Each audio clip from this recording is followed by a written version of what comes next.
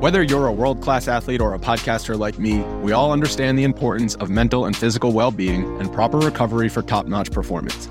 That's why I'm excited that Unified Healing is sponsoring podcasts on the Blue Wire Network. Unified Healing is a new and super innovative global network of wellness centers powered by Energy Enhancement System, or EE System. If you haven't heard of the EE System yet, then you'll want to listen up. This technology promotes wellness, deep relaxation, purification, and rejuvenation. Wherever you are across the globe, access to a center is easy and affordable. Interested in experiencing the EE System technology for yourself? Go to unifiedhealing.com/bluewire to learn more and find a center near you. That's unified, UNIFYD, healing.com/bluewire. No material or testimonials on the Unified Healing website are intended to be viewed as medical advice or a substitute for professional medical advice, diagnosis, or treatment. Always seek the advice of your physician or other qualified healthcare provider with any questions you may have regarding a medical condition or treatment and before undertaking a new healthcare regimen, including EE System.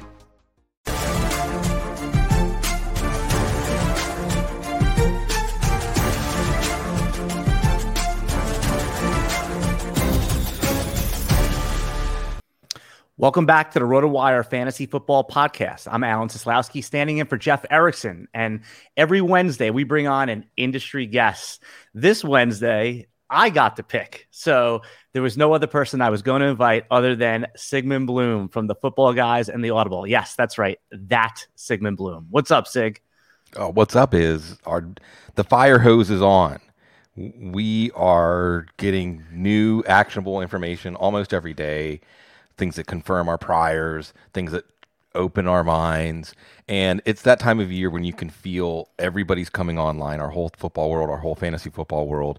Football's back. We love hanging out with each other. That's what fantasy football is all about. And I'm happy to be on your show this morning.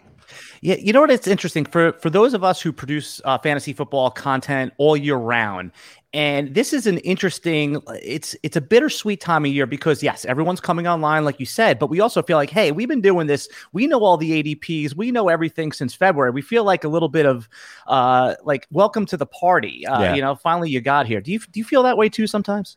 Sure. Or another way to look at it is we're obsessive and unhealthy. And because the crowd grows, we don't feel so obsessive and unhealthy. But yeah, I think this also gets into some things like when you have your draft. I know some people like having their draft late because you don't worry about injuries, torpedoing someone's team. But at the same time, it gives everyone time to catch up. And over the 15 or so years that I've been doing this, the information, the quality of information, the depth of information gets better and better and better. And now, Alan, it's not so much do you have information, it's whose information or what kind of information are you acting on, because there's so much information that now it's not finding it, it's filtering it.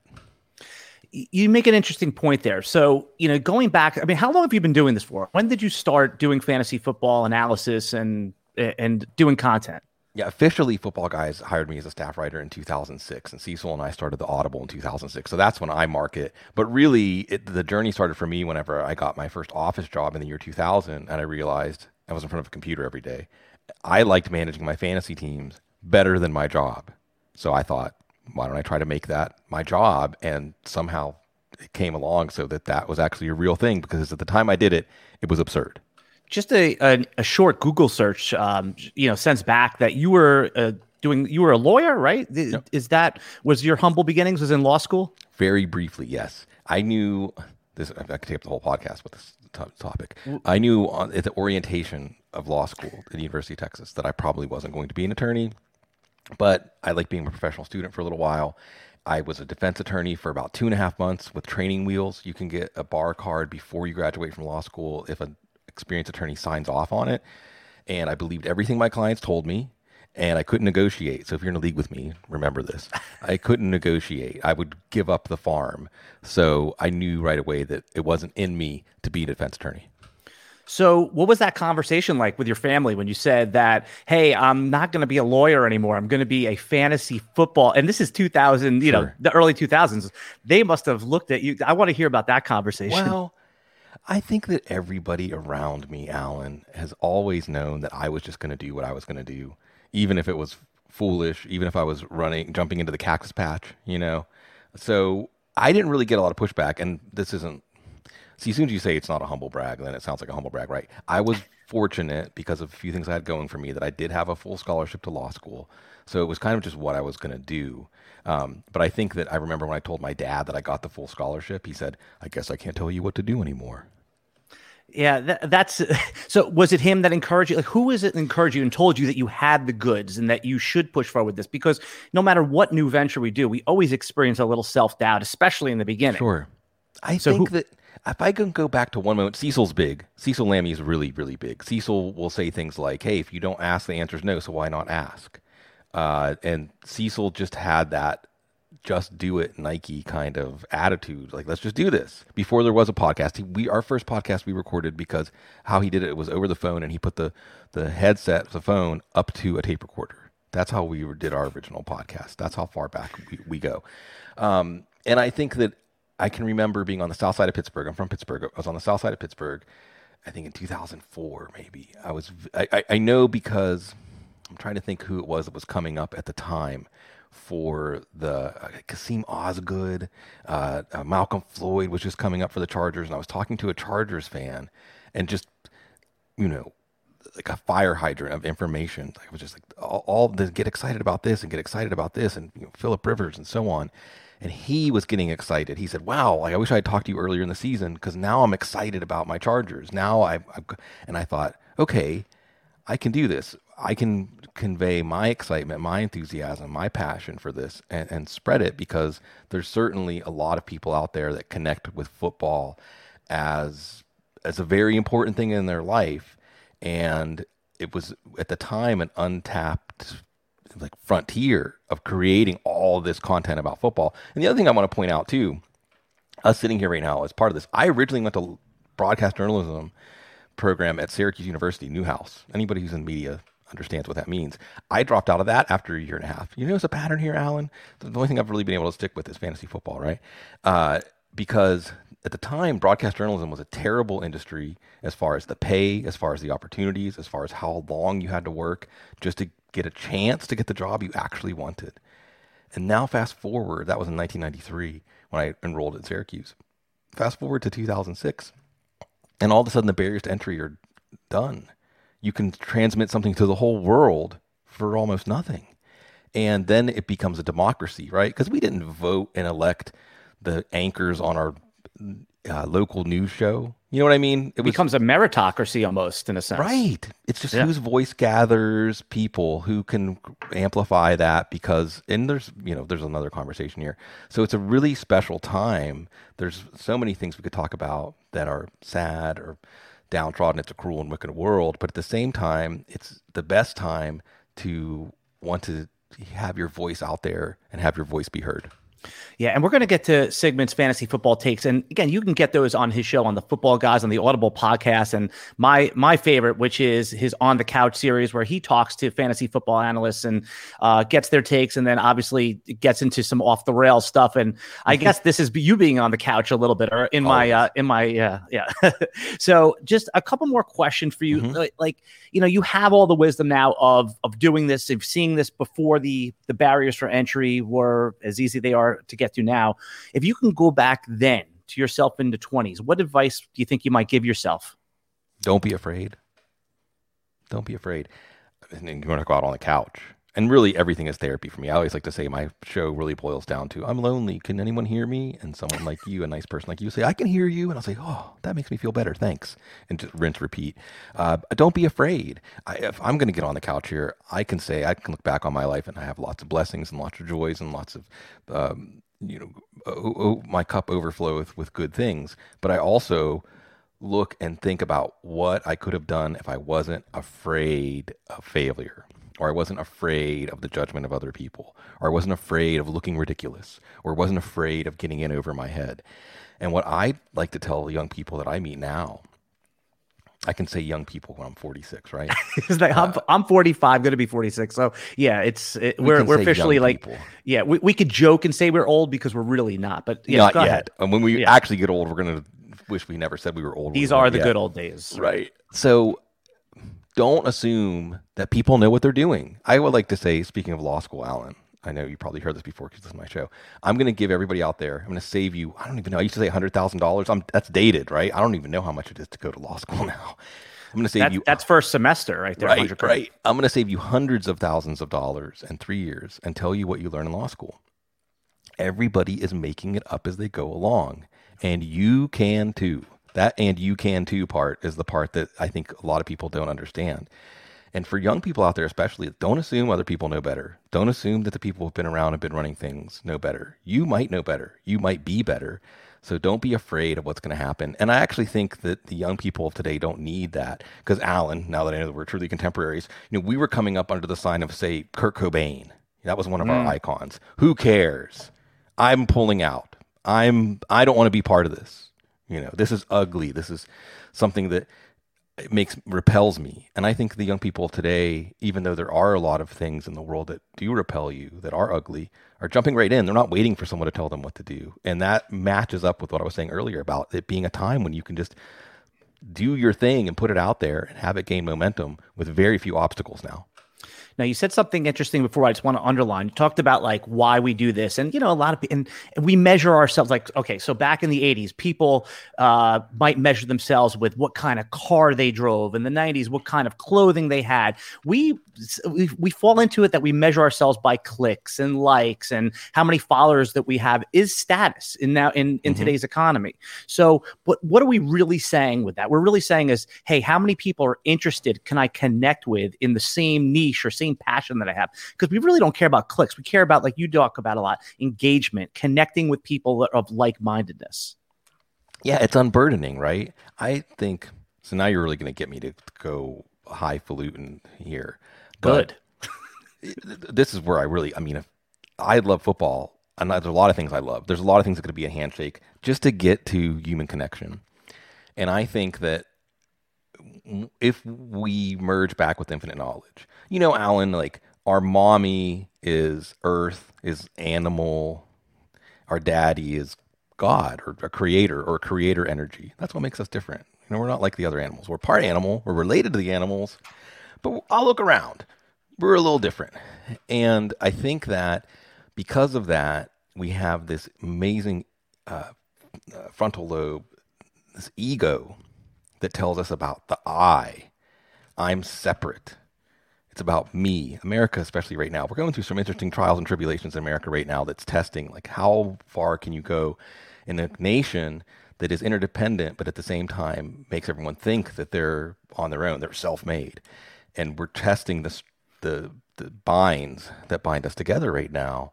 And it creates this illusion that you're separate, but you're not. It's an illusion. It's how we perceive this reality that we're in, but it's not actually an aspect or attribute of this reality. It's an attribute or aspect of our perception of it. And we mistake those things for each other.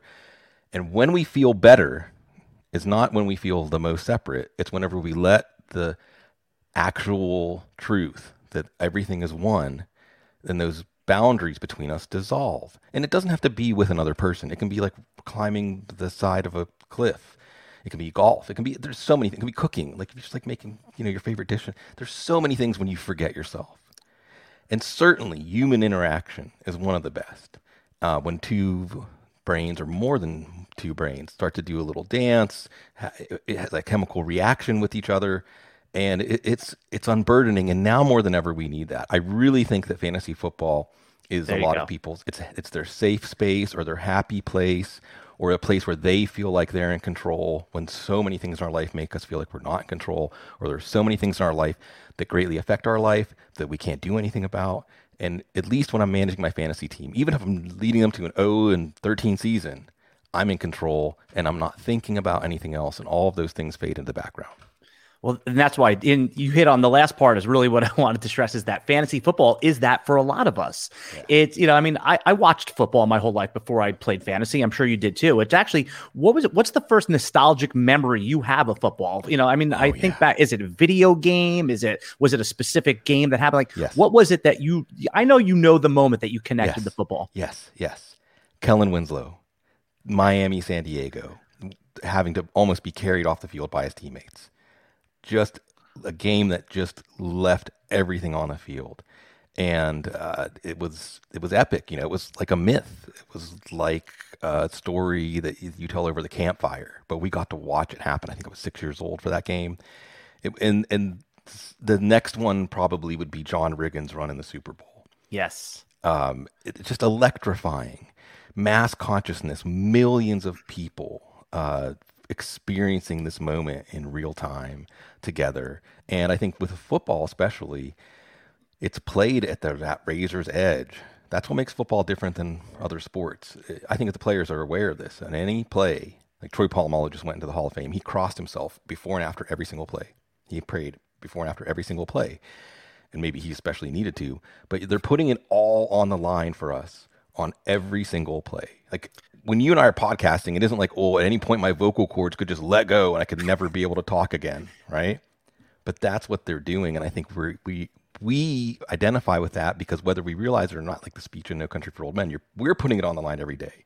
But we have to calm ourselves down. If we actually are aware of that all the time, we're going to be in a panic. We're going to be overcome with anxiety. So I think it allows us to cathartically get that out, especially if you're at a football game or even if you're just yelling at your TV. You don't get a chance to react to everything in real time in life. We have to keep going. We have to keep going. We have to keep going. And sports is a place where you can act crazy. You can express yourself. You can weep. You know, you can jump up and down. Sporting events are one of the last places where you can be intoxicated in public. So I think that represents the release that it gives us. Well, you could also be intoxicated in public in your hometown right now. In New Orleans, yes. And it's encouraged, actually. Right. Eventually, it may be required. Yep. Okay, we're just going to take a break right now for a quick word from our sponsors. Before history is written, it's played. Before it's frozen in time, it's fought one shift at a time. Before it's etched in silver, it's carved in ice. What happens next will last forever. The Stanley Cup Final on ABC and ESPN Plus begins Saturday. Another day is here, and you're ready for it. What to wear? Check. Breakfast, lunch, and dinner? Check. Planning for what's next and how to save for it? That's where Bank of America can help. For your financial to-dos, Bank of America has experts ready to help get you closer to your goals. Get started at one of our local financial centers or 24/7 in our mobile banking app. Find a location near you at bankofamerica.com/talktous. What would you like the power to do? Mobile banking requires downloading the app and is only available for select devices. Message and data rates may apply. Bank of America N.A., member FDIC. Okay, we're back. That, of course, that was just for the audio version. You know how this is done. So a reoccurring theme on your show, which I really connect with, and you talk about music a lot, and specifically 90s hip hop, 80s hip hop. I've heard you talk about Stetsasonic before, and excuse me, anyone under 30 right now that is saying this is old man rap talk, no, it is. If you're under 30, go check out this music. It's really good. Yeah. I mean, you even the closing to one of your podcasts is you talk about vinyl. I mean, I collect vinyl as well. What is it about? I mean, is that a clip from a podcast? Like, where is that clip of you talking actually from when you're talking about vinyl? I probably made that speech. There's so many speeches I make. I don't remember who I said things to or how often I've said things. And people that are listening to the show like yourself are very kind because I probably have certain things that I say every couple of years or every year as if it's the first time I said it. So, the speech about vinyl just makes music a ritual and it slows you down. If there's anything that we all need, it's just to slow down a little bit more. Just slow down. Be present. Focus your attention on something. And when you have to take a record out, handle it gently, and place the needle on the record gently, it creates a more a ritual, an experience where you're giving your attention over it. And it's dramatic. And when you hear the music start, you're taken to it and you experience the album the way that the artist contemplated as a journey and not just song. And then the other thing I'll say about hip hop real quick, because I was watching this new show. I can't remember who it was. I wish I could, in Twitter, that said, check out this Mark Ronson Watch the Sound show. And I could get into a review of Mark Ronson specifically and what I might change about the show with respect to that. But there is a section about sampling. One of the episodes is about sampling. I thought it was a really great point that he made, or I don't remember if it was him or it was one of the guests saying that hip hop came out of the Bronx in the 70s, right? And the music programs at school were slashed down to nothing. So they didn't have instruments because, like down here, you see brass bands, the marching bands. Like it just keeps making all these incredible musicians. There was nothing in the Bronx. What do they have? Turntables. Yeah. They had turntables and they had records, and they used that to create. I'm getting like the hairs on the back of my neck are standing up, Alan. Me too. Because I still have turntables in my room. I have my two Technique 1200s. It's amazing, right? Because the folks in the Bronx created something that changed the world. That really changed the world, and they were just trying to have a good time, right? And I think it also is analogous to what's going on with podcasting and this idea that just with what you have, with equipment that anybody can have, you can create something that ripples out there, and who knows what will change. So you strike me as somebody who, especially at this point of your life where, you're confident in your craft. It's proof of concept. You're still grateful and humble about it, but is there ever a time, I just want to go back to that concept of self-doubt, like anytime that you tweet, I mean, you have, close to 100,000 followers on Twitter. Every time you tweet something, people are going to have a reaction. It might be good. It might not be good. Do you ever second think before you hit publish? I had Adam Schefter on this podcast a couple weeks ago, and I asked him the same thing. He has 8 million. I mean, you must experience that in some way, or do you just click publish and whatever happens, happens? Sometimes. There are a few tweets out there that have been deleted. And what's great is that, I mean, sometimes your brain just gets ahead, your fingers get ahead of your brain, and you realize. I think there was one the other day I replied to where someone was talking about Reuben Foster. And I thought, are you talking about Robert Foster? He's on a team. He's on Miami.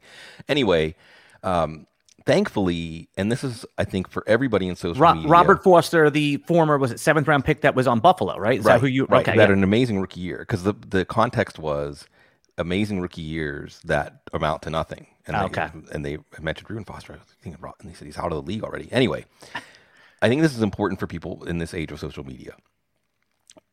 One of the things I like to say about social media is you reveal things about yourself, but different things than you think you're revealing. Another thing is, and I think people experience this, you curate an audience that basically reflects back at you the energy that you exude. So I'm very lucky, and I really don't have to worry about that too much, because when I make a mistake, people kindly and gently will say, hey, actually, I think that you were thinking of Robert Foster. That's Reuben Foster in that example. And it's not scary. And I don't want to say I take credit for it. I'm very lucky that the people that follow me are one of the things that happens, Alan, is it happens to football guys a lot. Joe Bryant, he's a leader, inspiration in a lot of ways. Someone will email football guys and say, you got this wrong. And he'll say, hey, we do the best we can. This is why we did it. This is why we had that projection or that ranking. We are always working to get better. Sorry that it hurt your team and you lost because of it. And we appreciate that you support football guys. And you know what they reply? Oh my God, I love football guys. I can't believe you replied to me. I've been subscribing for 12 years. Thank you so much. So that first back and forth can be fangs bared, right? But if you treat people like a human being, most often it's going to get past that.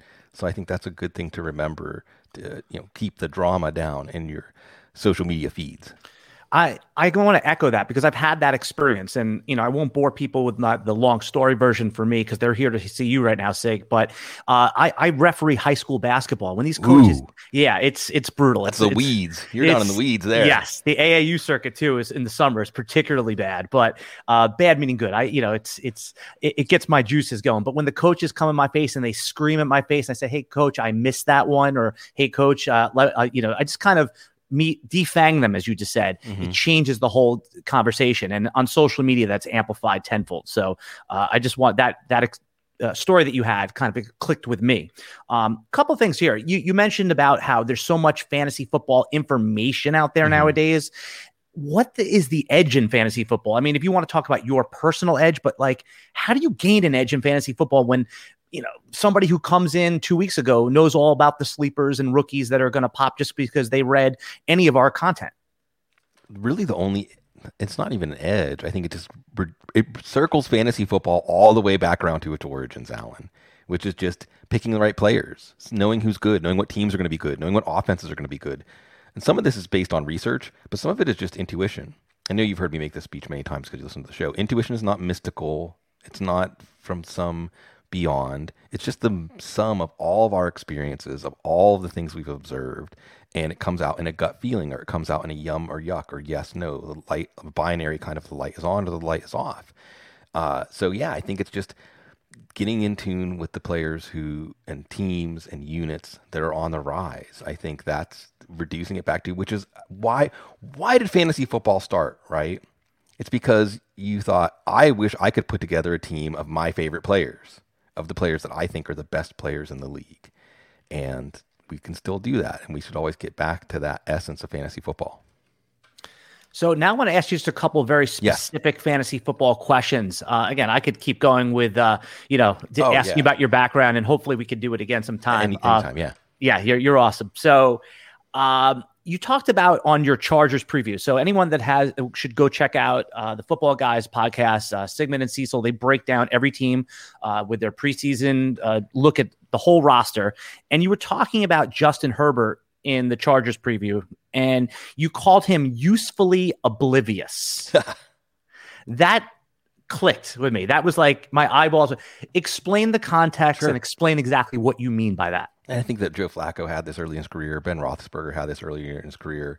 Another way I can spin this too, Alan, is just finish watching the Olympics. I could, you probably have heard me go off on Olympic tangents for the last couple of weeks.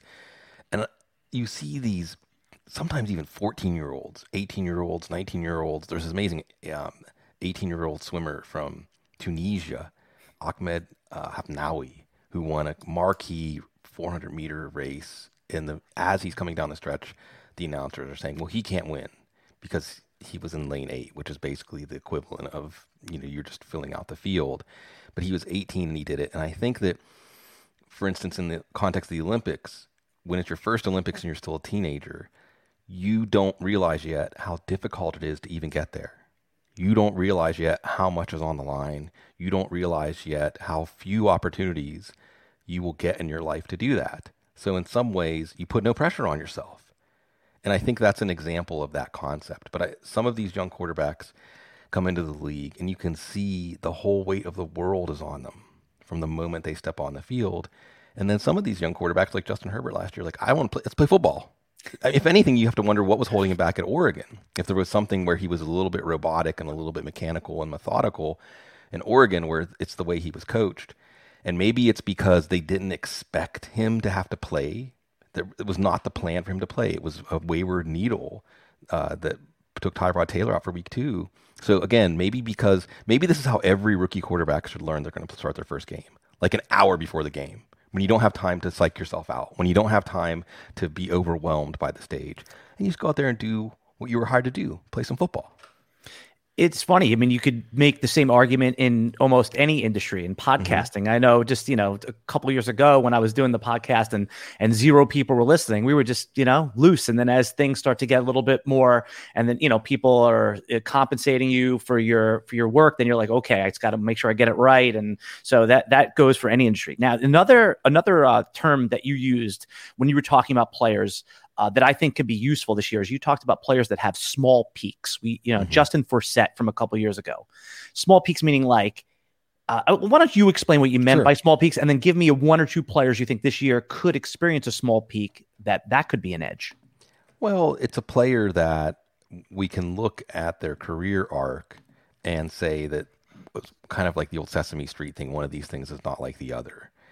And and if there weren't things to portend this future for this player, and it comes later in their career, and especially you brought up Justin Forsett, that it aligns with a good offense or a good unit, good play calling, then those peaks can be based on the convergence of all those factors more than the player himself. I guess in some ways in fantasy football, this is one of the skills you can have, right?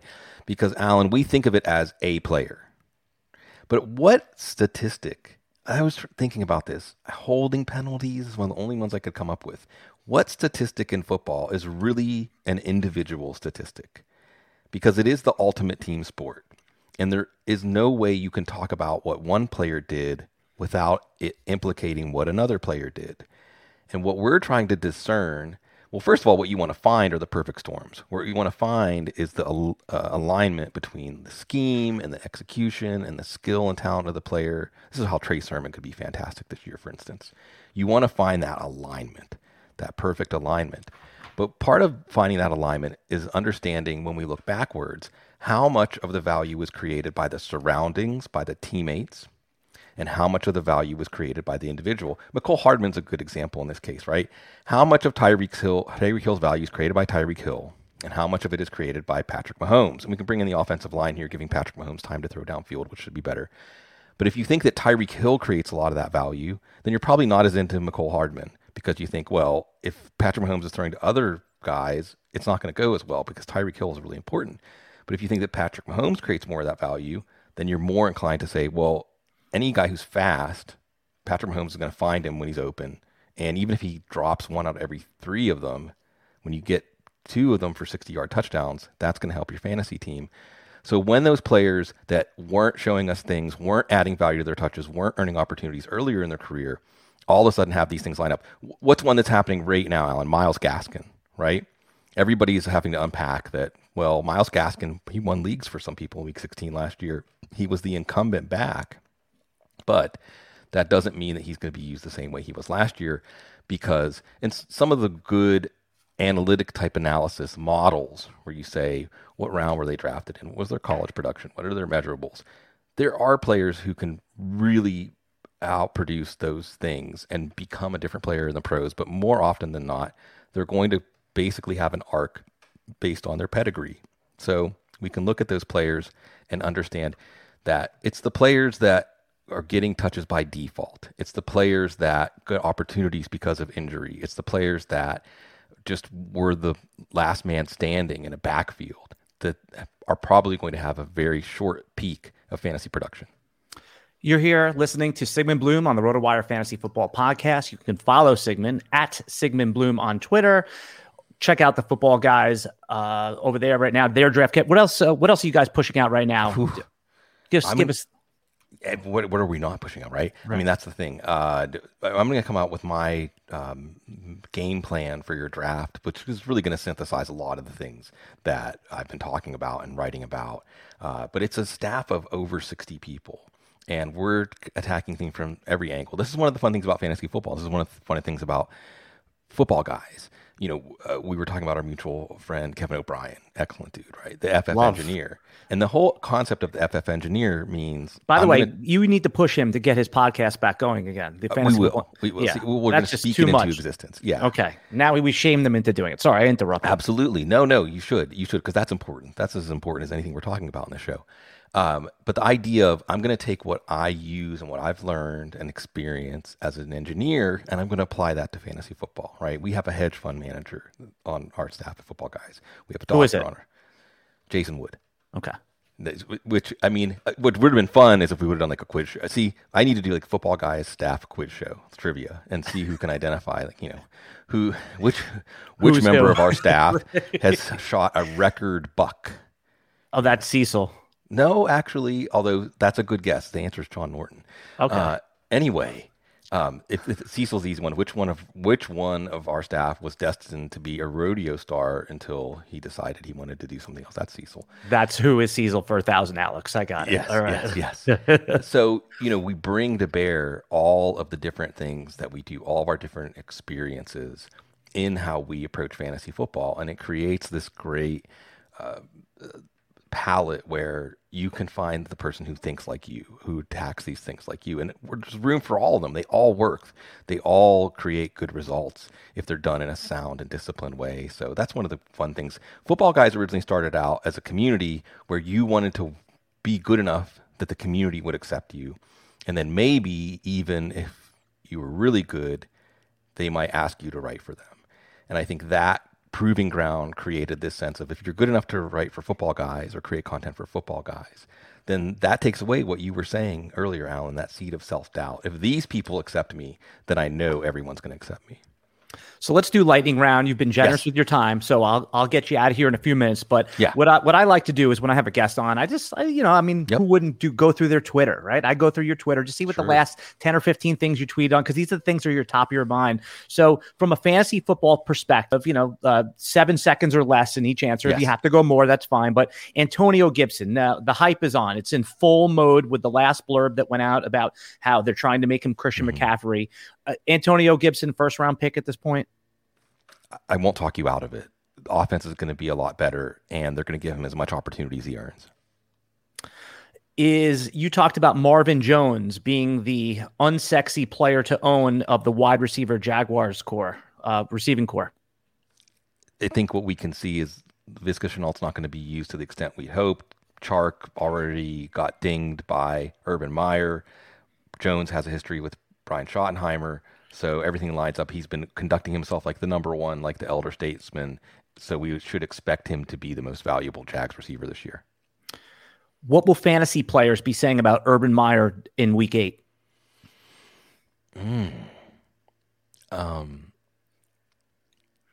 When this team is good, he's never going to pass.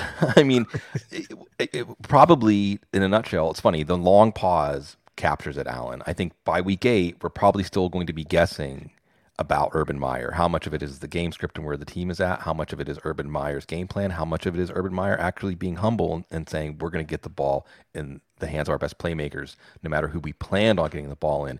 This all spells out James Robinson. Yeah, I think he's being a little bit undervalued right now. It's I won't be surprised that if he ends up being, if he has more fantasy points than Travis Etienne during the first month of the season. Crystal ball, when you look ahead to your 2022 rankings, who do you think the top 5 is going to be? Who wouldn't shock you? Who's going to be our top 5, 1 QB, top 5 players in our 22 sheet? I mean, McCaffrey and Cook would have to collapse to fall out of the top 5. So those are kind of free squares. I do think that this could be the year, even with all of the hand-wringing about the lack of involvement in the running game, that Nick Chubb is looked at similar to Derrick Henry, the way Henry's looked at now, basically, in fantasy football. So I think he's a candidate. I think, Alan, because remember, if Aaron Rodgers is not a Green Bay Packer, then Devontae Adams is not going to be the number 1 wide receiver. So I think we could easily see Justin Jefferson, A.J. Brown, or DK Metcalf as the number 1 fantasy receiver going into next year. Metcalf especially, because I think everybody's underestimating how good the Seattle offense can be now that they appear to have a competent offensive coordinator that is going to create advantages for Russell Wilson and play to Russell Wilson's strengths instead of Russell Wilson having to overcome a very conservative offense. Another player I'll toss out there is Joe Mixon. He just needs to stay healthy and this offense needs to come together. That's a lot. That might be asking a lot, but he has the opportunity to have as large a workload as anybody this side of Christian McCaffrey or Dalvin Cook. It's just a question of the surroundings lining up the same way they have for McCaffrey and Cook. It's interesting. We talked about Seattle just briefly. It's like if the sequence of that season was reversed, if they got off to the slow start in the last 8 weeks where Russ cooking, I mean, Russell Wilson would be the QB3 and DK Metcalf would be the wide receiver 1. So it's just interesting how the sequence of things. So that is probably, I got 2 more quick lightning round questions for you. Who's a player you hope secretly, even though you're not telling anyone, that gets off to a slow start so you could either trade for them on the cheap or pick them up when somebody drops them? Ooh, that's a good question, because I'd like this concept. It's a player that you're not drafting, but you want, but you feel like it may not come together right away. I'm buying time by talking this through. How about Elijah Moore? How about, because of the groin injury, because his momentum has slowed down a little bit, that people that draft him and can't use him in the first few weeks are not really into him and wonder what happened. Oh, well, this was a bunch of rookie hype. I don't want to deal with this anymore. Another player that I think we could take advantage of this kind of dynamic would be DeAndre Swift. I'm not drafting DeAndre Swift. I do think that DeAndre Swift is more likely to be the hot hand in that backfield, and they have a really good run blocking line, and they have an offensive coordinator that wants to run the ball. But you look at their schedule, Alan, and this is a great time to be looking at the schedule, folks. You want to get off to a hot start. They start with San Francisco, Green Bay, and Baltimore. That sounds like games that they're going to be out of by halftime. Like, I want TJ Hawkinson for those games. I don't want DeAndre Swift. So depending on how it goes, Swift could be somebody that people are wondering by week 3, do I even start him after spending a 3rd-round pick on him? So I think the schedule can be your key to figure out who by week 3 or week 4 are going to be your buy lows. Final question for you, Sig. A player that when they get drafted, you're thankful that somebody else took them. Yeah, I did a whole series on this, Alan. I called him, it was my old academic league nemesis from high school, Joe Wright, gave me that the Rolades team, the all Rolades team. I've heard you talk about. I heard that's a reoccurring theme when you guys talk on your podcast, the Rolades player. Because it hurt your stomach. Because I think that relief. It's relief because it's not players that you're avoiding. It's not players that you're targeting. It's players that you're ambivalent about. And then when you're on the clock, you really think wrong, think long. Think wrong, think long, think wrong. Got that backwards. That you're like, well, you're trying to talk yourself into them. You're trying to talk yourself out of them. So the most prominent player this year on that list is Saquon Barkley. And I think that, for those of you that say that's crazy, if I can get him at number 10, I'm going to take him every time, and he works out on the pure talent, then good on you. And for those that, like myself, because I'm at the point now where I even wonder, like, would I take Antonio Gibson over Barkley? Probably. Maybe a more obscure player to think about, or someone further down the board, would be Kareem Hunt. It's someone that maybe would be an unexpected name, right? And I'll say this, Kareem Hunt is an outstanding player. Okay, if Nick Chubb said tomorrow, I'm retiring from football, then we're all taking Kareem Hunt in the first round of our drafts. However, last year, in the second half of the year, he had a few outbursts, like that amazing Baltimore game. I hope we get one game this year, Alan, as good as that Baltimore-Cleveland game last year. All the way down to Lamar Jackson, like, jogging out of the bathroom, out of the tunnel, That the poop game. The poop game, right? Yeah. The cramps game. Cramps. Yeah. Anyway. The cramps were real. They were just in his stomach. Exactly. Yeah. Exactly. We've all been there. Yeah, right. 45, 46 years old. Yeah. So Kareem Hunt actually was very inconsistent in the second half of the year. He did have some peak games, but he wasn't a plug-and-play running back too, which is, fifth round is not plug-and-play necessarily, but he also, and he was a little banged up at the time, Nick Chubb went down. This is all about Nick Chubb, this second part of the show. And Hunt's numbers were actually roughly equal to what he was averaging when Chubb was in. And what nobody talks about is, what would happen to Chubb's numbers if Hunt went down, right? This is very often we have a first rounder that has injury upside. So I feel like Kareem Hunt is a player that maybe is more akin to A.J. Dillon or Tony Pollard, where you're thinking about this amazing upside, but in reality you have a player that is a flex play, a bye-week emergency kind of play, and Dillon and Pollard cost a 9th or 10th round pick. Hunt cost a 5th round pick. He's Sigmund Bloom from the Football Guys. You can hear him on the Audible podcast with Tisa Lamy, on his own podcast On the Couch, which is also in the Audible Football Guys feed. Sigmund, I told you I'd get you out of here in 20 minutes. I've kept you for 40. You're a mensch. I appreciate it. This was fun for me, and we will be back next week with another guest on the RotoWire Fantasy Football Podcast. Until next time, goodbye.